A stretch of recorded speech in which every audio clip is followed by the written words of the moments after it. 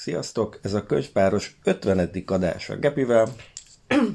És Rékával, aki végig köhécselni fog, úgy tűnik. Hát 50. Gondolkodtunk, hogy 50-re mit találjunk ki, de ezt konkrétan az adás előtt 10 perccel kezdtük el gondolni, szóval semmi komolyat ne várjatok.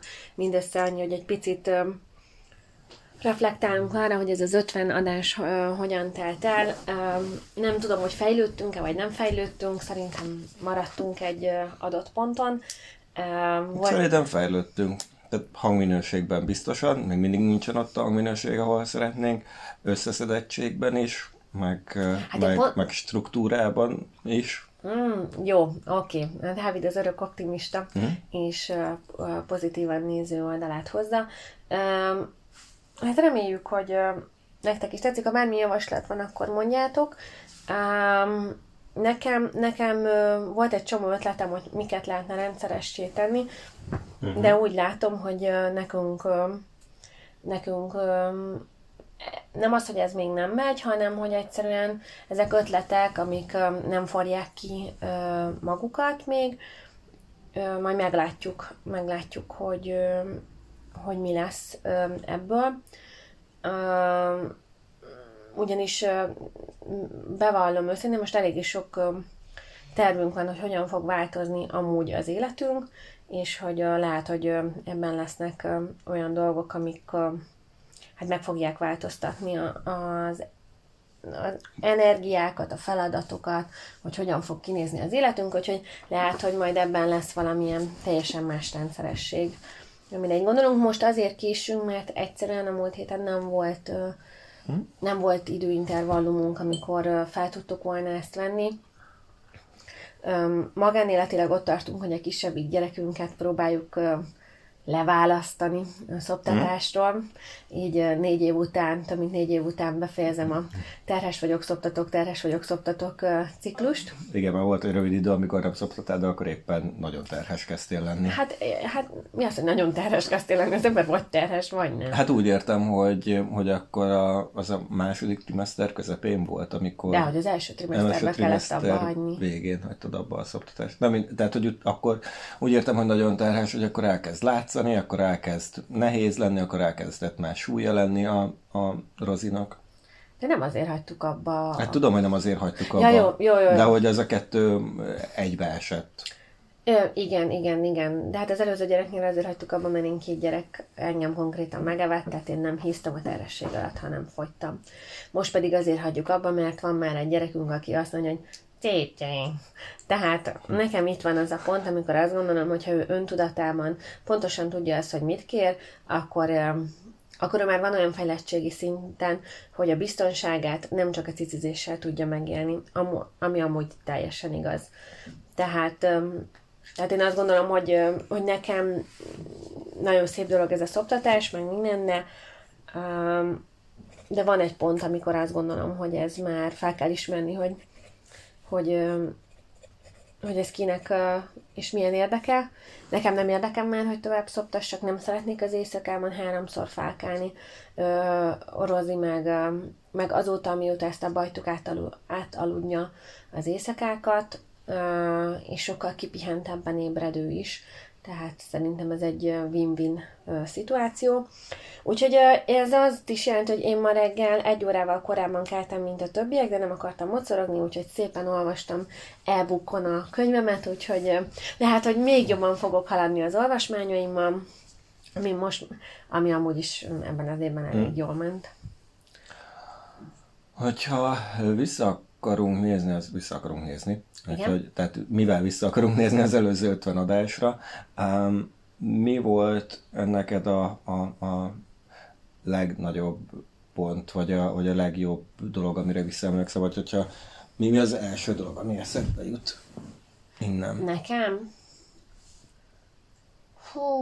Hát szerintem volt 1-2 jól sikerült adás, főleg amikor szerintem rájöttünk, hogy ezt nem kell ilyen rendszeresen és görcsösen csinálni, hogy legyen a felvételekben, hogy ezt csináljuk, azt csináljuk, és hogy elkezdtünk egymást hangolni, szerintem ez egy olyan 10-valahányadik adásnál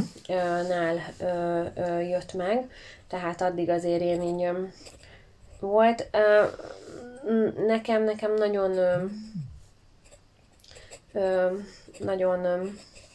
nagyon sokszor volt az, hogy minden ketten görcsösen akartuk, és hogy idő volt megtanulni azt, hogy ugye hogyan tudunk egymásra figyelni így. Tehát, hogy ne hosszú monológokat mondjunk.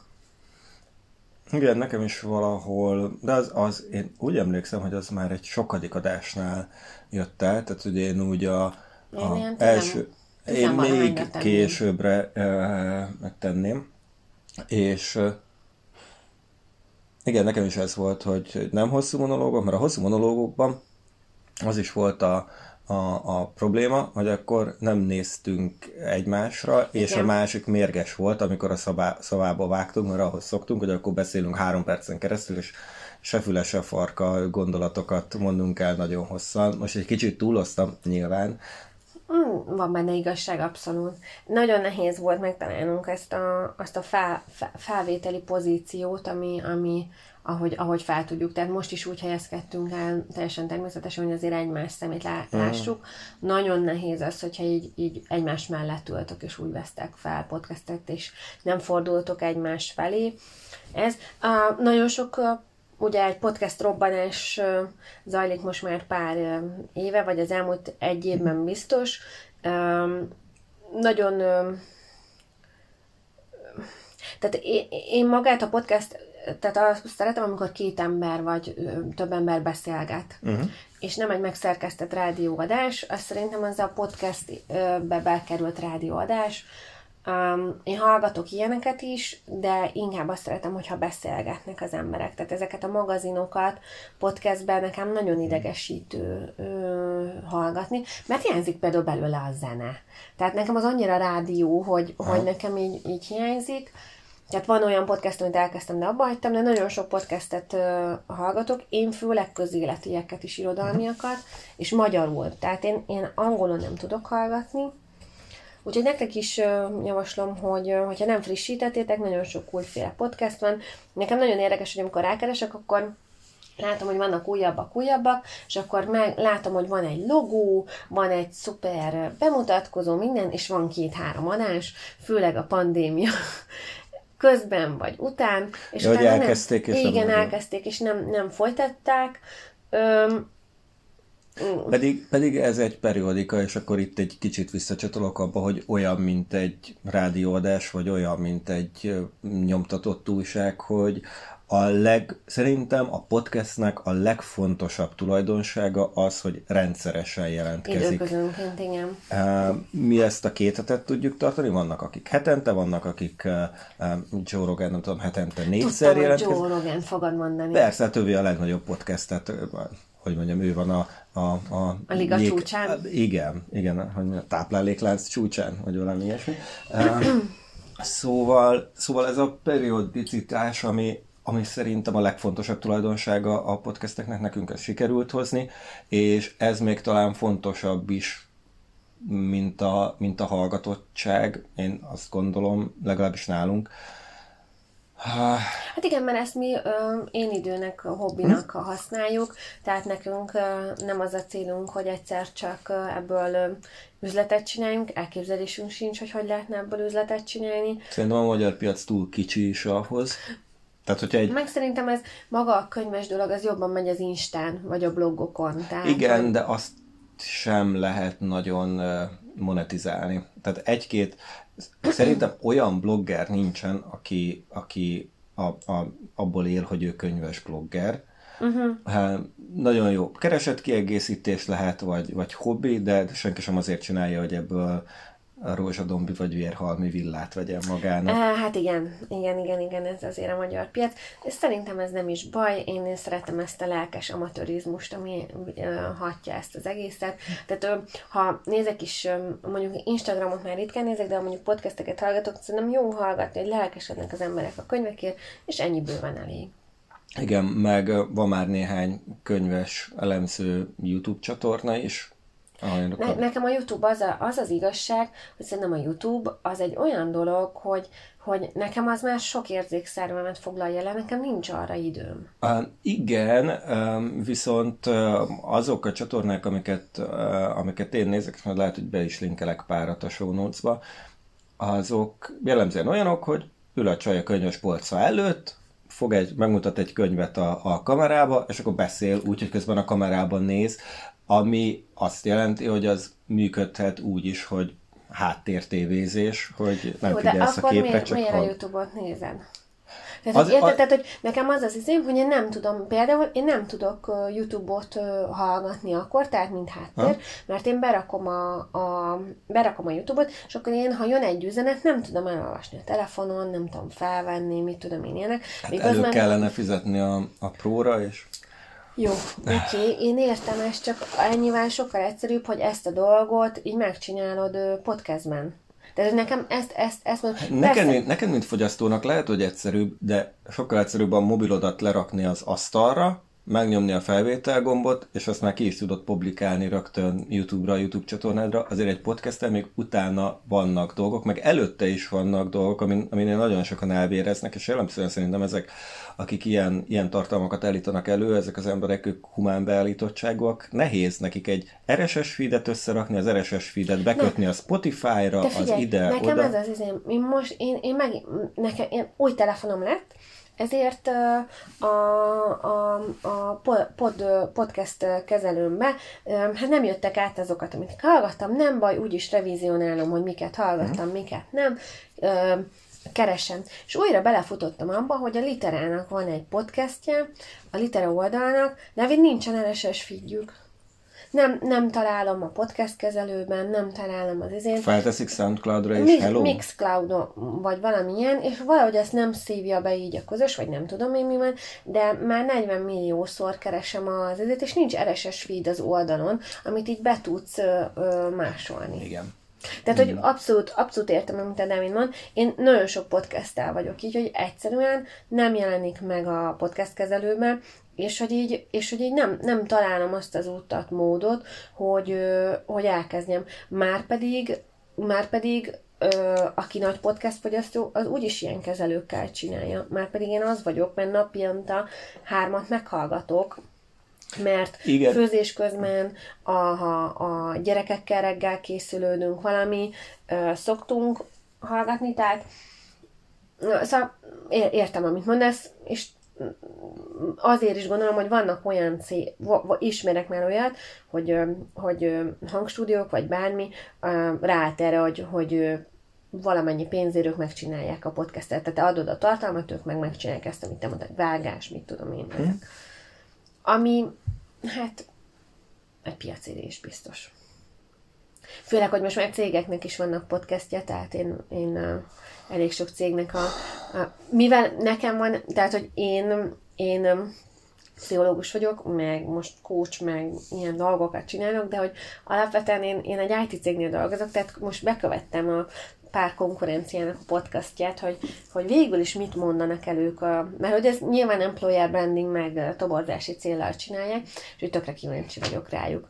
De volt olyan is, akit bekövettem, és a másik halálom, az amikor nem magazinműsor egy podcast, még egy hanem valaki, várjál, csak ezt hadd mondjam, mert jó, nem mondom el. De most már fejezd, most már annyira... Nem, nekem az a halálom, még vissza, hogy nem magazinműsor, hanem egy ember beszél. És mond valamit, és magyaráz valamiről, és nincsen kontakt. Nagyon jó ilyenek vannak, a Hardcore History, amikor egy nem tudom a nevét, Dan valaki, a világtörténelem nagy eseményeiről, meg háborúiról, meg fordulatairól ilyen 2,5-3-4 órás epizódokat csinál, 5 darabot, akkor ő beszél, de forrásokat ad elő, forrásokat más hangszínen mondja, az egész ott már inkább egy ilyen egyetemi előadás típusú, egy jó egyetemi előadás típusú, aminek szerintem helye van, de mondjuk egy ilyen publicisztikának az már úgy nehéz. Például én volt olyan, amit hallgattam, és olyan volt, mintha a Wikipédiát olvasta volna fel. Tehát unalmas volt, száraz volt valami, tehát hiányzott belőle az, ami nekem azt az energiát, a zsizsegést, a bármit adja, mint amikor két ember kontaktban van. Tehát ezt úgy oldja meg, hogy figyelj, mesélsz arról, hogy mi volt ennek a sztoria, és akkor elmondja a sztorit, és akkor visszakapcsol. Tehát az a beszélgetésben szerintem minden olyan életszerűbb. Tehát ezért is van az, hogy a mai modern pedagógia is azt mondja, hogy nem úgy tanulsz meg valamit, hogy hallgatsz valamit, és így befogadod, hanem kontaktusba kerülsz az anyaggal. És hogy ez így nekem, én direkt ilyen, van, amit így direkt tanulás céljából iratkoztam fel, de nem bírom. Tehát 3 percen kikapcsol az agyam.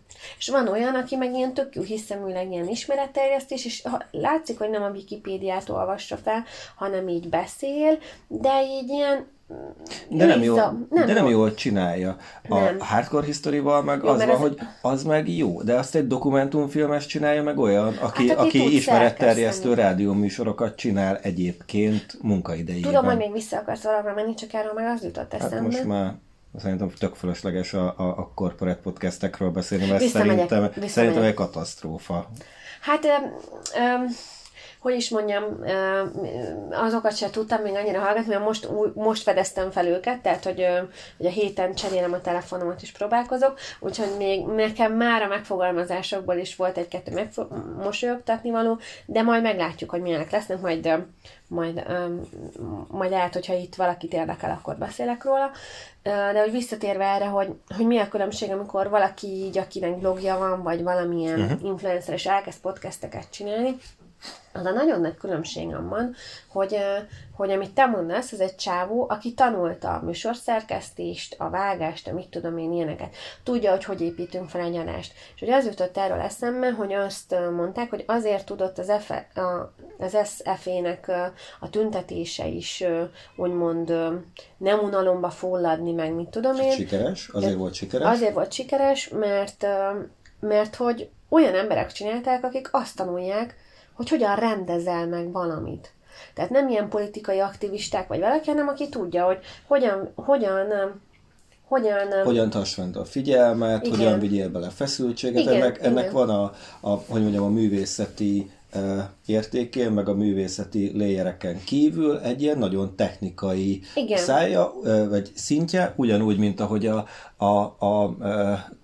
komedinek és a humornak, a humoristáknak, a stand-upnak is van egy nagyon száraz technikai szintje, és van fölötte meg a tehetség, meg minden, meg az előadás, meg a tartalom, de mindennek az alján van egy ilyen technikai. Igen, és ez például, most megint eszembe jutott, nagyon lehet, hogy valamilyen, most hallgattam egy másik podcastet, és akkor ott arról volt szó. A SF-t még be akarjuk fejezni, vagy ennyi volt, amit akartunk Nem, csak ennyit róla? akartam, nem akarok abba belemenni, ez egy sokkal szertágazott és sztori. Akkor azt meg azzal kapcsolatban mondtuk, hogy maga a rendezés, minden, hogy azt, hogyha, tehát, hogy most ugye mindenki podcastet gyárt, mert ugye megy ez hogy ez az új marketing fogás, ettől lesz több vevőd, ettől lesz nagyobb elérésed, bármi, ami szerintem tökre nem igaz. Tehát attól, hogy kiraksz még egy adott tartalmat a netre, ebben a zajban, ha arra nem erősítesz fel rá, és nem veszel rá elérést, akkor tök mindegy, tehát nem egy újabb marketing eszközöd ez, hanem egy újabb dolog, ami elviszi egy újabb kommunikációs csatorna, amit finanszírozni kell, hogy legyen elérésed, legyen és hogy ez nem egy csodafegyver, hanem ezt azért meg kell válogatni, hogy hogyan csinálják. Én azt gondolom, hogy employer branding nem egy rossz dolog, tehát az nagyon más, mint amikor egy ilyen zöld blogger elkezd beszélni arról, hogy akkor én ezeket a mosószivacsokat használom, és akkor ezt így podcastben mondja, és nem jó. De ugyanezek a nem jó YouTube csatornák, és van ezekből millió, ahol látsz néhány tucatos nézettséget, aztán vagy abba hagyja, vagy nem. Én szerencsére a könyves univerzumban a magyarok, akiket nézek, néha ők nem hagyják abba, pedig nincsen 1000 fölötti nézettségük. Ugyanúgy, mint ahogy mi sem hagyjuk abba, mert nincsen, hát nem is azt mondom, hogy 1000 fölötti rendszeres hallgatottságunk, de hogy itt a néhány száz, most nem árulok el nagy üzleti titkot. Azért sem, mert ugye mi SoundCloudon vagyunk fönt, ahol meg látszódnak is a nézettségi, vagy mi az a hallgatottsági adatok, tehát hogy mi abszolút nem azért csináljuk, hogy hogy több ezren hallgassanak bennünket, és majd ennyi embernek az életét befolyásoljuk, hanem el akarunk mondani dolgokat, és én azt érzem itt a könyves univerzumban, hogy inkább egy ilyen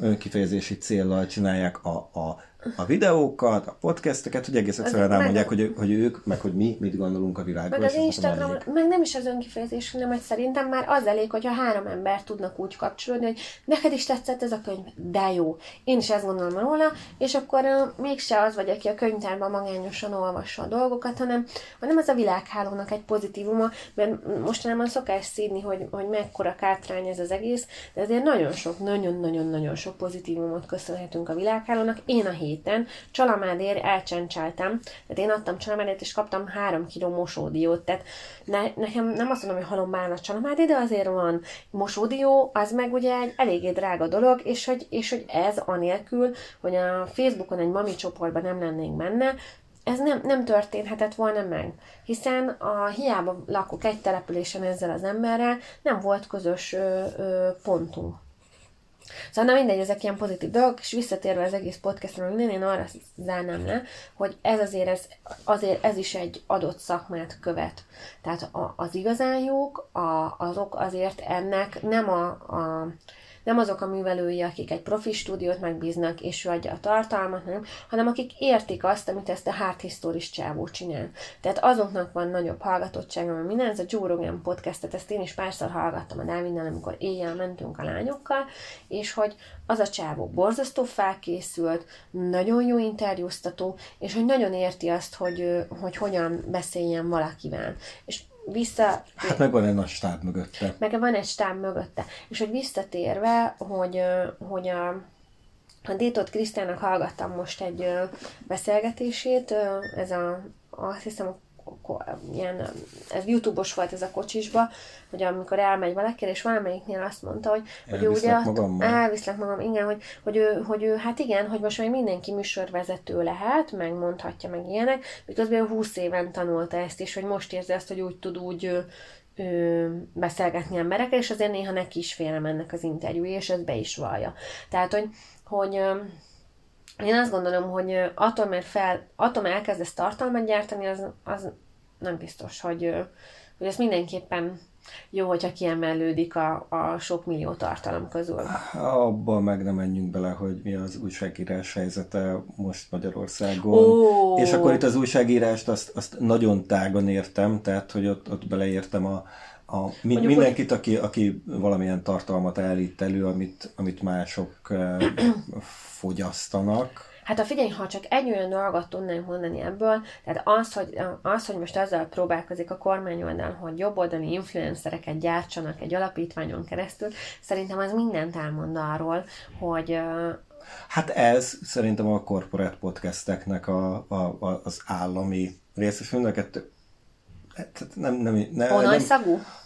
Hónajszagú, meg ránézek, és az első gondolatom, hogy tényleg nincsen senki a közelükben, aki tudná, aki megmondaná nekik, hogy ez nem így működik, és hogy itt most valami nagyon, nagyon, nagyon félre megy, és hogy persze lehet forszolni, de kicsit azt érzem, hogy olyan, mint hogyha könyveket próbálnának forszolni egy könyvesboltban, azzal a különbséggel, hogy ez egy olyan könyvesbolt, aminek nincs vége, és nem az állam, meg nem a korporatek mondják meg, hogy hol van hogy melyik könyv hol legyen. Aha. Hanem, tehát, hogy itt még nincs meg az, hogy valamit annyira az arcodba nyomnak a podcasteknél, hogy muszáj azt levenned a polcról, bemész, és akkor belebotlasz a nem tudom, legújabb életrajzi könyvbe, hanem itt még mindig, mint egy videótékában, mint egy internetes videótékában, már az is egy rossz hasonlat. De mindegy, tehát, hogy itt még mindig a felhasználó sokkal inkább tud válogatni, és nem nincs meg még az az infrastruktúra, hogy az arcába nyomják ezt a tartalmat. Hát majd költenek a Facebook hirdetésekre, meg minden, aztán majd nyomják a tartalmat. Értem, amit mondasz, tehát, hogy ez benne van. Viszont erről nekem ahogy így beszéltél róla, hogy honnan szakom, vagyis azt én mondtam, de a többiről, hogy hogy nekem eszembe jutott ugye az 1984-ben, hogy ugye ott van az a propaganda osztály, ami arról szól, hogy mindenféle alantas tartalmat gyártson a úgymond a pornépnek, akik ugye nem dolgoznak az államnál, hogy kielégítsék az úgymond ilyen alantas ösztöneiket. Uh-huh. És hogy szerintem azért is jó, hogy ugye a mai témánk, most így a 25. perc környékén, ugye Orwell, és nem az 1984, mert azt gondolom, hogy az 1984 az egy nagyon-nagyon hivatkozott mű, és most iszonyat sok embernek van az az érzése, hogy Orwell látnok volt, és nagyon sok mindent pontosan látott, de Orwell tényleg volt olyan motívumok, amiket jól látott, és inkább nem ennek a megvalósulásai, hanem inkább ideológiai szinten, és ennek a megbeszéléséhez szerintem az állatfarm jobb. Igen. Annyit még ehhez a gondolathoz, hogy Orwell egyébként nem csak látnok volt, hanem jól dokumentálta azt, ami addig történt a kommunizmussal Európában, Oroszországban, a világban, tehát kicsit gondolt tovább olyan dolgokat, ami tapasztalati alapon már olyan tudás, amit már megszereztünk, mert már megtapasztaltuk, így, mint emberiség. És amit mondtál, én is pont ezzel akartam kezdeni, hogy az állatfarmmal jobb kezdeni, mert én úgy, amikor olvastam, mondjuk így a 20. oldaltól volt meg az érzésem, hogy az állatfarm írja le a 1984 előtti mondjuk egy évszázadot, vagy 50 évet, igen, vagy valamennyi időt. Az állatfarm mutatja meg azt, hogy abból a világból, amiben ma élünk, hogyan jutunk el az 1984-nek a univerzumába. Nyilván úgy, hogy közben ez egy állatfarmon játszódik, de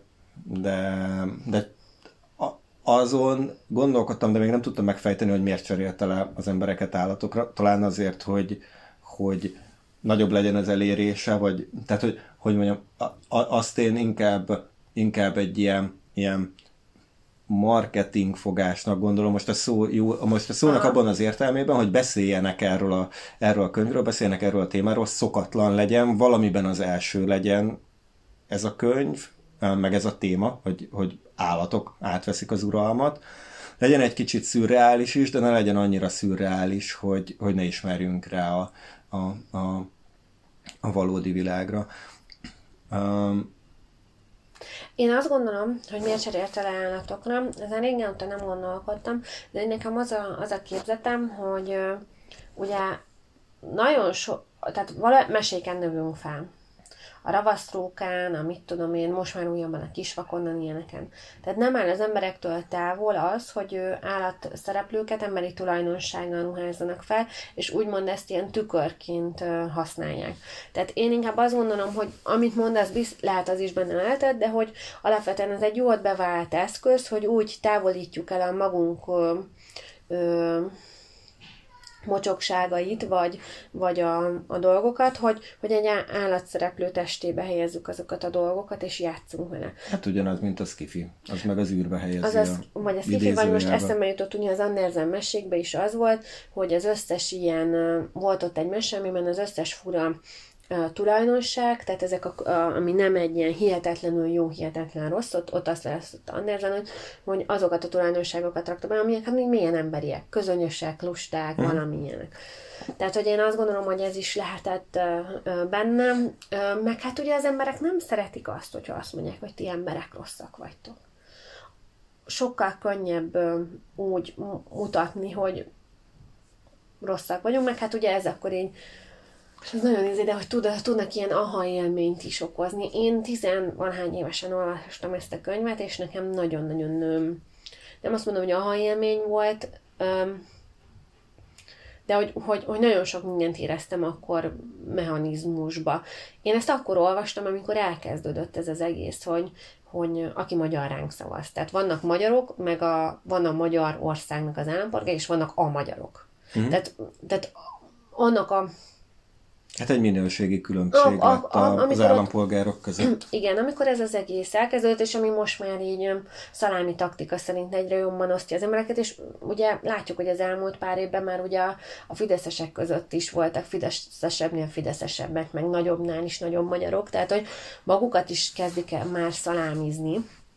Tehát azért ebben a 10 évben estek ki emberek a Pixisből, és kerültek be újak, és hogy ez a könyv szerintem nagyon jól megmutatja. Azt szerintem nem 1984-ben élünk, vagy oda haladunk. Tehát nekem nagyon tetszett, amit mondtál, hogy szerintem inkább az állatfarmban vagyunk. És hogy nem vagyok benne biztos, hogy 1984-ig eljutunk, mert inkább ez a szalámi taktikában nem azt mondom, hogy el fogják szalámizni Hát a forradalom felfalja a gyermekeit. Igen, a forradalom felfalja a gyermekeit, tehát hogy nem vagyok benne biztos, hogy ez a totális dolgot egy ponton túl meg tudják csinálni. És ha azt izéljük, amitől ők rettegnek, a másik oldal sem tudja megcsinálni, lásd szemeidet Amerikára, ahol mindenki azt gondolta, hogy senki nem fog Trumpra szavazni, és mégis borzasztó sok szavazatot kapott. Mert hogy van rá egy igény, mert az nem úgy, tehát a világ nem úgy működik, hogy van egy oldal, van az embereknek egy olyan oldal, aki ezt szeretné, azt szeretné, és szerintem az lenne a fő, hogy akik fölülre kerülnek, próbáljanak minél több embert képviselni, nem minél kevesebbet, azzal, hogy folyamatosan zárjuk ki. És ugye ezt nem tudják az állatfarmban megvalósítani. Bocsánat csak, hogy ez így. Nem akartam megszakítani ebben a gondolatmenetben, mert egy másik, mert 3 perccel ezelőtti mondatra mentem volna vissza, ami meg az, hogy az állatfarmnak a végén az állatok egyébként emberré változnak. Tehát, és akkor itt van megint az a szimbólum, hogy honnan jöttek, hogy onnan jöttek, akkor szólaltak fel először, mielőtt elüldözték az idézőjelben az embereket, elüldözték az elnyomóikat, fellázadtak, létrehoztak egy rendszert, az elkezdett valahogyan működni, jól, rosszul voltak benne jó dolgok, rossz dolgok, és a regénynek a végére meg eljutottunk oda, hogy ők is a disznók, akik vezetik ezt a társadalmat, vezetik az állatfarmot, ők két lábra álltak, ruhát vettek föl, ágyban alszanak, ostor van a kezükben, és igazából emberekké vált. Emberekkel kártyáznak, emberekkel vacsoráznak. Igen, és hogy ez hogy én azért is szerintem az állatfarm sokkal jobb kötelező olvasmány lenne, mint a 84. Biztos. Pont azért, mert hogy ugyanazokat a dolgokat, kevesebb ilyen... Hát sokkal realisztikusabb, sokkal realistább. Meg letisztultabban mutatja azokat a dolgokat, ami az 1984 ideológiájában is megint a történelem cirkuláris. Tehát hiába hisszük azt, hogy tehát pont aki történelmet tanul, mélyen, és nem csak úgyhogy így kiszedeget egy-egy dolgot, azt tudja, hogy igen, nem lehet ugyanabba a folyóba lépni, de ugyanazok a mechanizmusok újra beindulnak, és hogy ez itt pontosan olyan, hogy embereket űztünk el, de azokká váltunk. Nem tudom, tehát nekem a 84-ben az állatfarmban rengeteg olyan gondolat van, ami sokkal tisztább, mondhatnám, hogy hatásvadászabb is, mint a 84, csak a 84-ben az eszközök azok annyira jól, tehát ez ugye ez az új beszélnyelv, minden, azok meg annyira könnyen megragadják az embert, és úgy lehet azt mondani, hogy fú, most ez a én ilyet is hallottam, hogy az új beszél, az új, politikai korrekt beszédmód, az új beszél. Tehát, és azért elnyomják, tehát, hogy elnyomják az... De tehát, ez nagyon az új, idézőjebb az új beszél, meg amire ezt ráfogják, ez nagyon-nagyon régóta megvan. Az új beszélnek szerintem a magja az, hogy aki meghatározza azt, hogy hogyan hívjuk az adott fogalmat, az már félig nyert. Ez az abortusz kérdésben a pro-life meg a pro-choice. Hát a pro-life az mindig egy sokkal erősebb fogalom most így a tartalomtól vonatkoztassunk el, de az élet, meg a választás közül, hogyha most nem ebben a kontextusban nézzük, az élet az egy erősebb. Miért erősebb, mint a választás? Vagy erősebben kommunikálható, úgy érzed? Vagy erősebb? Nem, maga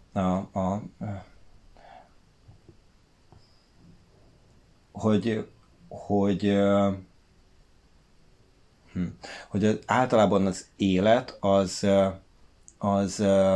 most nem konkrétan ebben a kontextusban, de hogy az fontosabb, hogyha választanod kellene, hogy valaki túlélje valamit, vagy piros vagy kék, vagy választasson a között, hogy piros vagy kék ruhát vegyen fel, akkor az életre szavaznál. Értem meg, hogy ahhoz, hogy választanod kell, meg ugye, igen, ahhoz, hogy választani tudjál, az először élned kell. Ugye ez a szokásos izé. Igen, és most nem akarok ebbe belemenni, nem. Itt egész egyszerűen csak arra akartam utalni, hogy ott a pro-life oldalnak egész egyszerűen azért, mert ők nevezték el a dolgokat, már előnyből indult. Idézőjelben előnyből indultak. Igen. És akkor ez igazából az új beszél, hogyha te nevezed el a dolgokat, és akkor itt megy a másik oldalon a nemek, meg a gendernek az elnevezése, meg a névelők, amiket a személyes név másoknak a használata. Igen. Tehát, hogy az ugyanez az új beszél. És igen, ezek nagyon erős technikai megoldások. Én azt gondolom, hogy az állatfarm az egy sokkal jobb ötlet, és az 1984 meg egy sokkal jobban megszerkesztett, meg kivitelezett történet. Igen. Mert azért az állatfarm azért én azért már akkor is éreztem benne, hogy azért az így nagyon arcodba tolja a dolgokat, tehát egy nagyon hatásvadászattal is meg lehet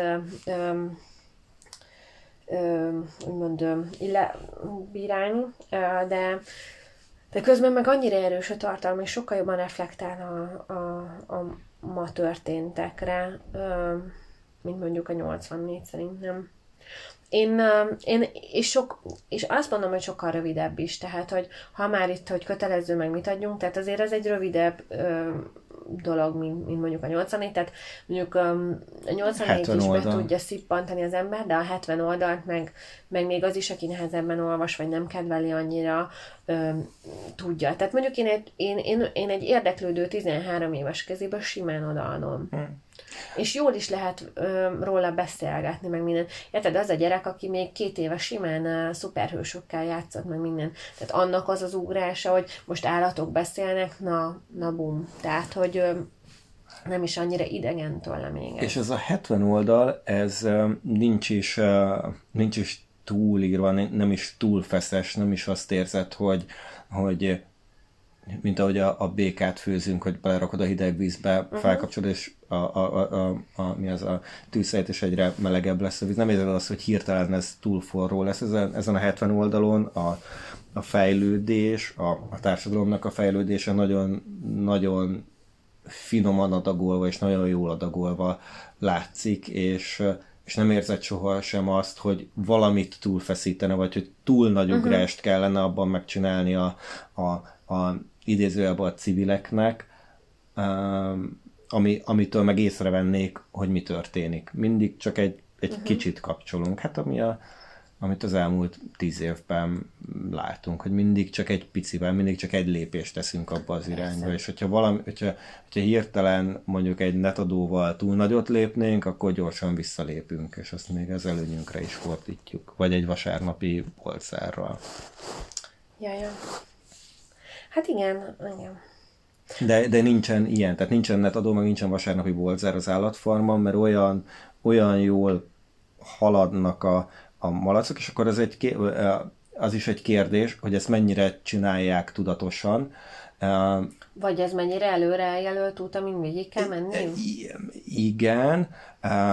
Most akkor hagyom az előző gondolatot, mert azt nagyjából elmondtam, és ez szerintem egy izgalmasabb kérdés. Nekem az hiányzott, hogy a malacoknak a szobájában bent legyünk, és hogyha ennek megírta volna Orwell a másik oldalát, hogy a malacok még beszélgetnek? Igen, azt akarom tudni, hogy amit a malacok csináltak, az egy tudatosan eltervezett folyamat volt, azt megtervezték, arról beszéltek, azt azért is úgy csinálták, mert ez volt a terv, és ez egy ördögi összeesküvés, vagy egész egyszerűen ők is sodródtak, nem tudták, hogy mit csináljanak, és a dinamika közöttük vezetett el ide, hogy mindig egy kicsit egymásra akartak licitálni, mindig egy kicsit egyik disznó akarta irányítani a másik disznót. Ugye itt van egy fődisznó, a Napóleon, aki az egésznek a vezetője. Őt jobban megismerni, az lenne még izgalmas. De akkor nem lenne ilyen sikeres a regény. Mert így... Igen. Miért érdekelt téged az, hogy ez tudatos vagy véletlenszerű volt? Nem befolyásol semmit, csak szeretném látni, mert úgy teljes a történet. Miért lenne teljes a történet? Nem az eredmény a lényeg, ahová jutottunk? Hát de csak az is lényeg, hogy hogyan jutottunk el oda. Mert miért lényeg? Azért, mert amikor a következő forradalommal majd a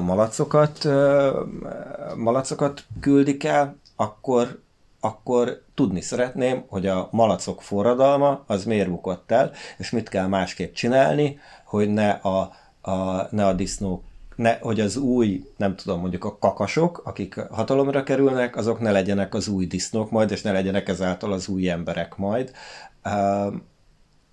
Ahhoz kell tudni azt, hogy mit rontottak el, hogy vannak-e olyan rendszerbe épített akadályok, meg rendszerbe épített csapdák, amik abba az irányba, a malac, meg az ember irányba löknék a kakasokat, vagy egész egyszerűen a rossz disznó, Napóleon került a hatalomra, és Hópihe, akit megelőzött, ő meg jó király lett volna. Aha, értem. Dávid idealizmusában keresi azt, hogy a történelem változtatható-e, és hogy a cirkulális dolgok azok, amik jönnek, és ez a forradalom felfalja fel gyermekként, meg ezek a dolgok, amik vannak, változtatható-e. Orwell válaszol, hogy nem. De én nem is azt gondolom, hogy változtatható-e, hanem, hogy amikor mondjuk egy színuszgörbével írjuk le a történelmet, akkor mit csinálunk jól, amikor fönt vagyunk, és mit csinálunk rosszul, amikor lent vagyunk, és amit jól csinálunk, abból többet kell csinálni. De ha színuszgörbébe megyünk, akkor én el akarom tolni ezt a színuszgörbét, hogy minél többet legyünk a pozitívban, és minél kevesebbet a negatívban. Ez a te idealizmusod. Tehát, hogy azt gondolod, hogy azáltal, hogy megnézzük a múltat, meg minden kikerülhetőek a jövő hibájai. De szerintem Orwell azért nem is ezért, mert ő meg azt gondolja, hogy az emberek ilyenek, és ez így van. Hát de egyébként ezt csináljuk, tehát, hogy sokkal jobban élünk most, mint 100 éve. Sokkal, és itt nem csak az egészségre, meg a vagyonra, meg mindenre gondolok, hanem társadalmakra, meg demokráciára, meg ezekre a fogalmakra. Tehát, hogy már többet vagyunk pozitívba, annak ellenére, hogy vannak ilyen negatív dolgok, mint amiről most beszélünk a sorok között. Igen, ezt is értem. Miközben ugye beszélünk arról, hogy hogy ez az új embertípus, meg amiket most csinálunk, hogy ebbe a fogyasztói társadalomban, meg ugye nagyon sok kritika az, hogy többet dolgozunk, és rosszabbul érezzük magunkat. Lehet, hogy jobb egészségügyi körülmények között élünk, lehet, hogy sok minden az.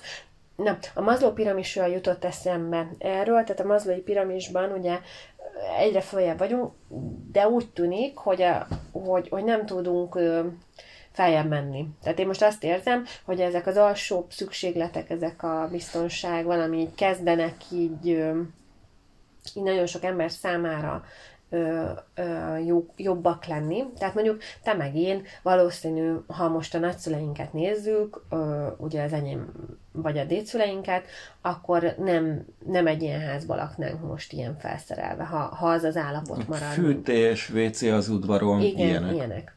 Tehát ezt én értem, amit te mondasz, és én azt mondom, hogy most ott tartunk, hogy ezt a mentális jólétét kellene az embereknek megugornia, hogy ne... És itt vagyunk elakadva. És innen nagyon könnyen regresszálna az egész társadalom lejjebb olyan dolgokba, hogy például nekem nagyon megdöbbentő, hogy mondjuk nagyon sokan, akiket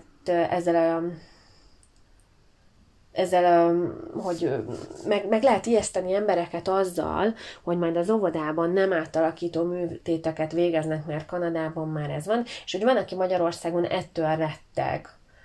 Tehát érted? Tehát, hogy visszaregresszál egy szintre, mert ő ezeket az elemi szükségletektől való félésnél nem tud feljebb menni a piramisába. Tehát nem tud a következő szintjével foglalkozni, mert inkább ezekbe a félelmekbe él, és ezekkel a félelemmel körül bástyázva veszi körül magát, és úgy érzi, hogy tehát valaminek a tagadásában él, nem pedig valamiért fölfelé.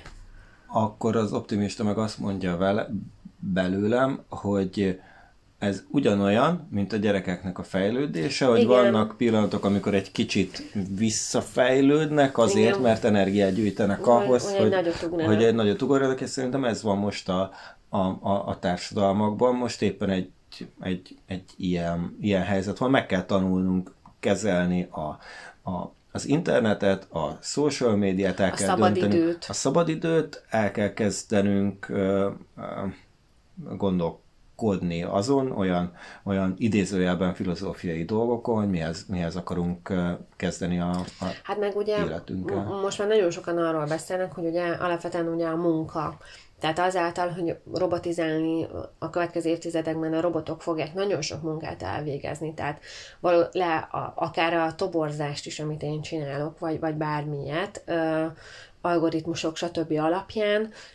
Hát, amit én csinálok, marketing, ahogy bejön a programatik média vásárlás, időkérdése, hogy a tévében mikor fogod programatikban venni, egyre kevesebb ember fog dolgozni a ügynökségeknél, a tévé oldalon. Csak a saját munkánkat veszük, vagy ahogy mikor fognak mesterséges intelligenciák Facebook posztokat írni az általam a cégeknek, tehát egy mit tudom én, egy cvaknak, vagy bárminek. És hogy ha csak a saját munkánkra gondolunk, én azt gondolom, hogy 80%-át nem tudom milyen minőségben, de a gépek is meg tudják csinálni, tehát el kell kezdenünk azzal gondolni, hogy nem a gépektől félünk, hanem hogy a maradék időnkben azt hogyan tudjuk tartalommal megtölteni, és hogy legyen értelme a dolgnak, mert rengeteg maradék. Én most is azt gondolom, hogy az embereknek nagyon sok olyan szabadidőjük van, amiket tehát, hogy azért vannak mentálisan nagyon sokan rosszul, én saját magamon érzem, tehát, hogyha 2 napig sokkal többet vagyok az interneten, és nem struktúráltan, hanem csak úgy böngészek és megyek, akkor sokkal rosszabb mentális állapotba kerülök. Mert hogy csak úgy céltalanul bolyongsz. Tehát hiányzik a konstrukció, a minden, amit én adok hozzá. Tehát és ilyen a bejövő ingerekre, amik bombáznak, a millió tartalomra reagálok. És sokszor az a reakció, hogy Atya Úristen, akár ezt is szeretném, ezt miért nem én csinálom ilyenek, és hogy ezek bombázzák az embert. És csináltam már olyan napot is, hogy nagyon konstruktívan fogyasztottam tartalmat, és annak a végére meg iszonyatosan jó érzéseim voltak, hogy de jó, hogy megnéztem ezt a videót, tanultam valami újat, mit tudom én ilyenek. Tehát, hogy nekem a 84, vagyis az állatfarmban is az van, hogy most amit te mondasz, hogy ez most mennyire volt nekik tudatos, vagy nem tudatos, szerintem attól nem vagyunk állatok, hogy ezt tudatosan tudjuk csinálni. Uh-huh.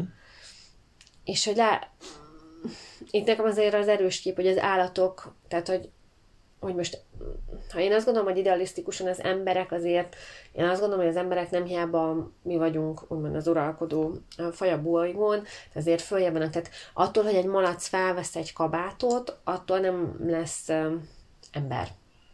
És hogy ezt így lehet úgy is érteni, hogy attól, mert valaki felvesz egy öltönyt, nem lesz úriember. Szerintem ez a 84, tehát ezekben a könyvekben rengeteg minden van. És az állatfarm a kezdő. És ilyen beszélgetéseket kellene a kötelező olvasmányok kapcsán vagy bárkinek a gyerekével vagy bárkinek a gyerekével otthon nyilván nem ezeken a szinteken egy gyerekkel, meg nem ilyen mélységben, de én a Jankára nézve, ez függ. a gyerek 14 évesen kenni-vágni fogja a dolgokat, és lehet, hogy ő fog minket kioktatni pár dologról, úgyhogy majd meglátjuk. 2 hét múlva, amiről beszélni fogunk, az Asimovtól az Alapítványnak az első kötete. Igen. Amivel ugye ezt a Dávid ajánlotta, én haladok vele. Szerintem nagyon érdekes beszélgetésnek ígérkezik. Tehát most úgy tűnik, hogy olyan könyveket választunk, amik nagyon, nagyon jól reflektálnak a mai dolgokra. Viszont én meg egy olyat választottam utána, ugyanis az egy a karácsony után felvett adás lesz már, ami egy két karácsonyi történet, 2 könyv, most ez így... Hát lehet, hogy éppen karácsony előtt fogjuk azt felvenni, de ott nagyjából... Tehát, hogy karácsony környékén, de hogy ezt a Dávid nem tudja, hogy én abban úgy döntöttem, hogy nagyon-nagyon régóta szeretnénk ezzel az íróval foglalkozni, és legyen Poirot karácsonya, és a karácsonyi puding novelláskötet. Tehát egyszerre 2 könyv, ami benne van. Én azt gondolom, hogy Agatha Christie-t le lehet nyomni könnyen, mind a 2, tehát ezt a 2 vegyük együtt, és akkor beszélünk magáról, Agatha Christie-ről, Poirotról, a mi viszonyunkról hozzá, mert azért nekünk van egy sztorink vele, és erről a 2 könyvről akkor beszélnénk bővenben. A Poirot karácsonya egy krimi, a karácsonyi puding pedig egy novellás kötet. Én is gondolom, ezek és a karácsonyi pudingban van Miss Marple is, csak hogy...